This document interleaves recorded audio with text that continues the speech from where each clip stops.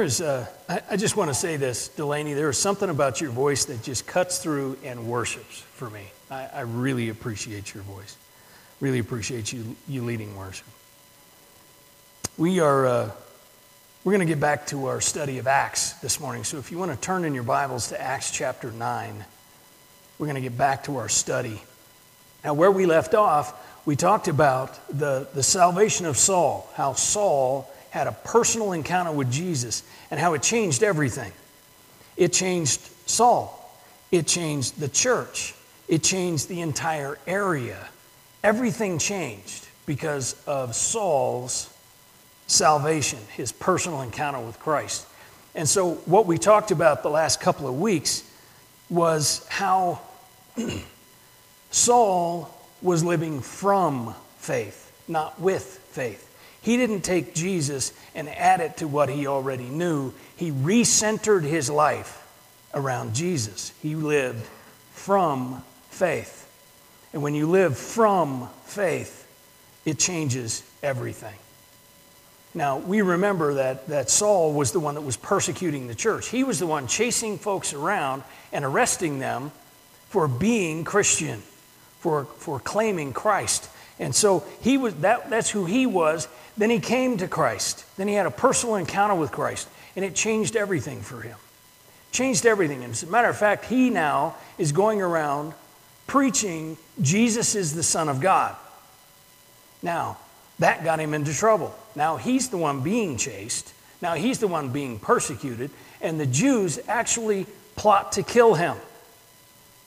And this plot, as a matter of fact, you may remember the story of the disciples lowering Saul down in a basket over the city walls. That happens in Damascus. Then he goes to Jerusalem and they plot to kill him there. And so they sneak him out of Jerusalem and they send him back to Tarsus to keep him safe. Now he's Saul of Tarsus, so that's where he came from. So that worked. He went back. And so where we pick back up here is Peter again. Where Peter is out on the trail, you might say. He's out preaching and teaching in the name of Jesus. So let's pick up in verse 31 of Acts chapter 9. Starting in verse 31. So the church throughout all Judea, Galilee, and Samaria had peace and was strengthened, living in the fear of the Lord and encouraged by the Holy Spirit. It increased in numbers. As Peter was traveling from place to place, he also came down to the saints who lived in Lydda. There he found a man named Aeneas, who was paralyzed and had been bedridden for 8 years. Peter said to him, Aeneas, Jesus Christ heals you. Get up and make your bed. And immediately he got up. So all who lived in Lydda and Sharon saw him and turned to the Lord. In Joppa there was a disciple named Tabitha, which is also translated Dorcas. She was always doing good works and acts of charity. About that time, she became sick and died. After washing her, they placed her in a room upstairs. Since Lydda was near Joppa, the disciples heard that Peter was there and sent 2 men to him who urged him, don't delay in coming with us. Peter got up and went with them. And when he arrived, they led him to the room upstairs. And all the widows approached him, weeping and showing him the robes and clothes that Dorcas had made while she was with them. Peter sent them all out of the room. He knelt down, prayed, and turning to the body, said, Tabitha, get up. She opened her eyes, saw Peter, and sat up. He gave her his hand and helped her stand up. He called the saints and widows and presented her alive. This became known throughout Joppa, and many believed in the Lord. So there is a fantastic statement that we have to start with, and that's in Acts chapter 9, verse 31. We have to look at this great statement. So the church throughout all Judea, Galilee, and Samaria had peace and was strengthened, living in the fear of the Lord and encouraged by the Holy Spirit. It increased in numbers. That's a powerful statement. The church grows when it lives in the fear of the Lord and the encouragement of the Holy Spirit. The church has peace and is strengthened when it lives in fear of the Lord and is encouraged by the Holy Spirit. I have to tell you, that's still how it works. That's still how churches grow, is by living in fear of the Lord and the encouragement of the Holy Spirit. I think every Christian grows this way, living in fear of the Lord. Now, this fear is not being afraid of God. It is understanding who God is. It is respecting the fact that God is God and we are not. It's understanding who God is and who we are in light of who God is. That's fear of the Lord. And we need that fear of the Lord to keep us from doing things we shouldn't and to get us to do things we should. We need the fear of the Lord that when God says go, we go. Because He's God and we're not. We live in the fear of the Lord when we are trying to live His will and going when He says go. And the encouragement of the Holy Spirit, the exhortation, the encouragement, the comfort, the guidance, the empowerment. That's how the church grows, and that's how individual Christians grow. Remember, the church is not an organization. It's an organism. It's made up of believers. It is a living, breathing thing made up of believers. And so as believers grow, as disciples grow, churches grow. We still need this. We still need the fear of the Lord and the encouragement of the Holy Spirit. That's how we still grow. That's how churches still grow. So we get back to Peter here in this story. We get back to Peter and his travels, and it tells us he's going from place to place, apparently preaching the gospel. So we have two healings here, and we're going to look at each one and then see how they're connected. The first one is Aeneas, and it's in Lydda.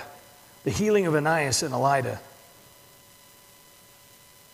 And verse 32 says that he went to the saints in Lydda. Now, I think that's interesting because the word saints literally means those who are holy. It comes from the Greek word agios, which means holy or set apart. And so these are the people that are set apart for God. So what strikes me about this is Peter just gets there, and these people are all described as saints already. And we see the same thing with Tabitha or Dorcas. We see the same thing. She's called a disciple. So what's going on? How did they become saints when Peter just is getting there? We see at the end of chapter 8 that Philip is going through here. Philip goes to Samaria. We studied that when he talked to Simon and those that believed Simon was the very power of God. We looked at that, and then we see that at the end of chapter 8 that Philip continues through this area. So essentially what you got here is Philip is an evangelist. Philip is going through telling people about Jesus. Peter is following up sort of like the pastor, explaining to them what faith in Christ means. So we kind of have that Philip and Peter, Peter following Philip being the evangelist and telling people about Christ, and Peter being the pastor, telling them what faith means, how to live from faith. So we see that. And I want you to know this idea of saints, agios, set apart, holy, sanctified. That's you and I. That's you. If you have faith in Christ, if you have trusted Christ for your salvation, you're a saint. Does that come as a surprise to you? There's a lot of nods, a lot of head shaking, a lot of head wagging going on. You're a saint. You're sanctified, or being sanctified. You're holy. You're set apart for God. That's what the saints are. So Peter comes and finds Aeneas paralyzed for the past 8 years. Now, I think it's important to point out, actually, in both of these cases, coming to faith in Christ did not heal them. Coming to faith in Christ did not make this paralyzed man walk. He is already saved. He's already had salvation in Christ. We see it by him being called a saint, by Tabitha being called a disciple. We already see that they're followers of Jesus, and yet they haven't been healed. I think we see God has a plan that we don't understand.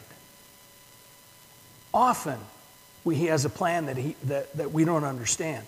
For instance, why not Stephen, who preached a great sermon before they killed him, before they martyred him for his faith? Why wasn't he risen from the dead instead of these two? I guess it's frankly, it's not up to us. It goes back to fear of the Lord, doesn't it? It goes back to the idea that He's God and I'm not. And so I need to live in fear, in awe, in respect, in profound honor of who God is. So Ananias is still paralyzed until Peter says, Ananias, Jesus Christ has healed you. Get up and make your bed. And he does. Immediately. He's immediately healed of his paralysis. But I want you to notice that Peter doesn't take any credit for this. Peter doesn't say, I heal you in the name of Jesus. He says, Jesus Christ heals you. Ananias needed the healer. Peter's not the healer. Jesus is the healer. Ananias needed the healer. Now, interesting to know, Ananias is actually one of the Greek gods. So it's kind of funny that he was paralyzed, isn't it? It's a little bit ironic, I guess. And I like irony. But Ananias is the name of a Greek god, and his name literally means praise. And 8 is a symbolic number in the Bible. 7 is the perfect number, symbolically. 8 is the number of a new beginning. And so you can literally say that until the healer came, praise was paralyzed. Until the healer came and gave a new beginning. Kind of cool. So let's look at Joppa and the healing of Dorcas now. Tabitha, or I don't. I prefer to call her Tabitha because Dorcas sounds like a word we wouldn't normally. Calling somebody Dorcas isn't probably something in our culture that's a good thing, but it's both Tabitha or Dorcas. It's translated both ways. She is described as a disciple and a worker in the church. It says always doing good and acts of charity. And then in verse 39 it says that the widows came and showed the robes and clothes that Tabitha had made for them. So Tabitha is a worker in the church. And she's working and then becomes sick and then dies. And it's, again, God has a different plan than we would normally think. This is not who I would think would get sick and die, right? We have this idea that if you're doing these kind of things, you should live, right? God has a different plan. And He's God and we're not. And so Tabitha gets sick and she dies. So Peter comes. And this would have been a loss to the church, to the ministry of the church in Joppa. Not only does Tabitha need the healer, the church in Joppa needs the healer to come. And so Peter comes. Peter comes and says, he kneels, he prays, and says to Dorcas or Tabitha, get up. And she does. She is immediately brought back to life by the healer. And again, I'll say, Peter doesn't take credit. This isn't Peter healing anybody. This is Jesus Christ, the healer, healing. And He heals Tabitha, and He heals, by extension, this church and the ministries of this church are all healed when the healer comes. Tabitha, or Dorcas, literally means one full of grace. And so it was the grace of the healer that healed the one full of grace. There are some word play in who these people are and what happened. So Tabitha is healed. The healer comes to Tabitha, and the healer comes to the church in Joppa. So what do we learn from these?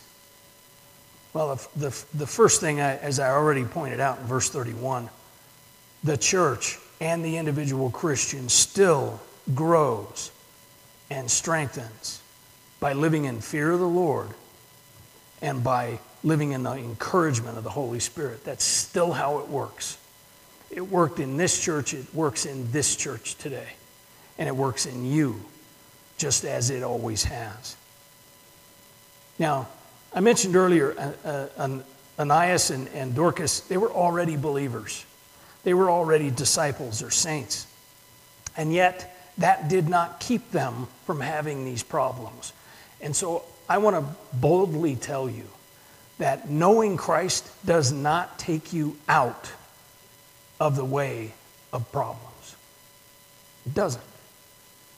I don't know where that expectation ever came from. We don't see it in Scripture. Here's a perfect example of people who came to Christ but still needed the healer to come because they were still paralyzed and still sick and died. We see it throughout the disciples. We see it throughout the New Testament, the idea that the people of God are not out of the way of the problems of life. They face them. But because we know Christ, we know the healer. And so because we know the healer can come. We can ask, we can pray and ask for the healer. I think about our world today. We're a mess. We're a dumpster fire. Everything is we've got wars and wars just about to start, it seems. We've got a pandemic that has lasted 2 years. We have all of these things. We have all the anxiety and all the worry from the world that we live in today. And think about this. The healer came and healed Ananias from being paralyzed and Tabitha from being dead. One healer healing everything. What would we need in this world? What do we need to fight the pandemic? What we tend to think is that we need treatments. We need all of these things, medicines and all these. And I'm not anti-science. I'm not. But what we need is the healer. What our world needs is the healer.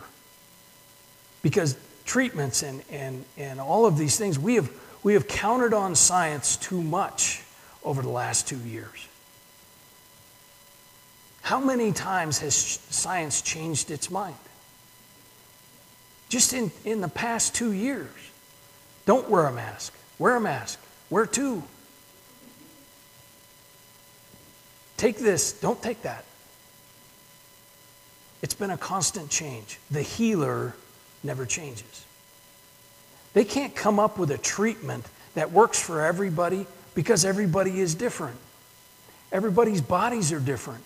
An easy example is penicillin will cure me and kill my wife. We're different. But what every one of us needs is the healer. We keep looking for something to fix our world. We don't need something. We need someone. We need the healer. God did not send us something to heal us. God sent us someone to heal us. The healer, Jesus Christ. We need the healer. I want you to notice one thing about both of these healings. What does Peter say to both of them? Rise. Get up. rise. Only the healer can make us rise from the dead, from whatever trouble we are facing today. Only the healer can make us rise. Only the healer can tell us to rise.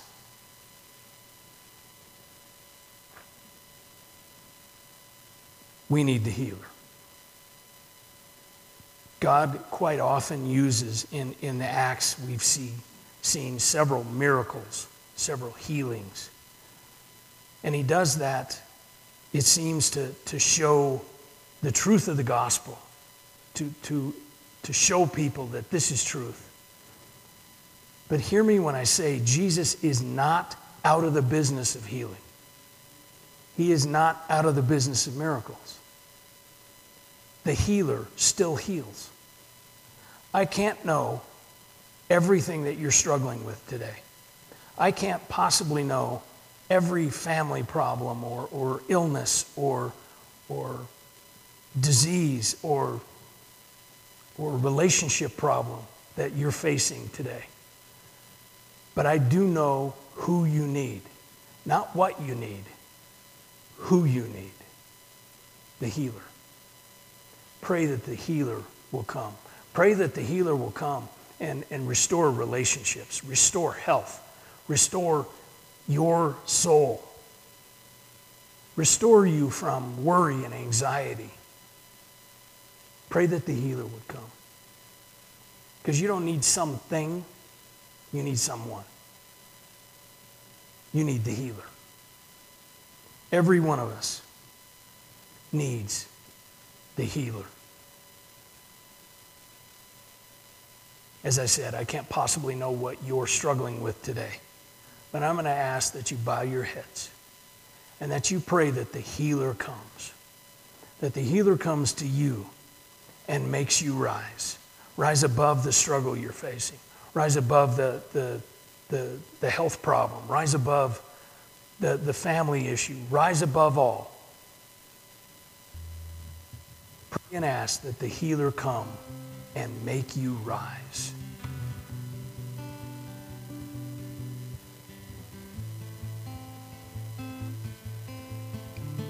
Father, we thank you. We thank you that you have sent us someone to heal us. You have sent us the healer, Jesus Christ. May he come. Heal us. Heal our land.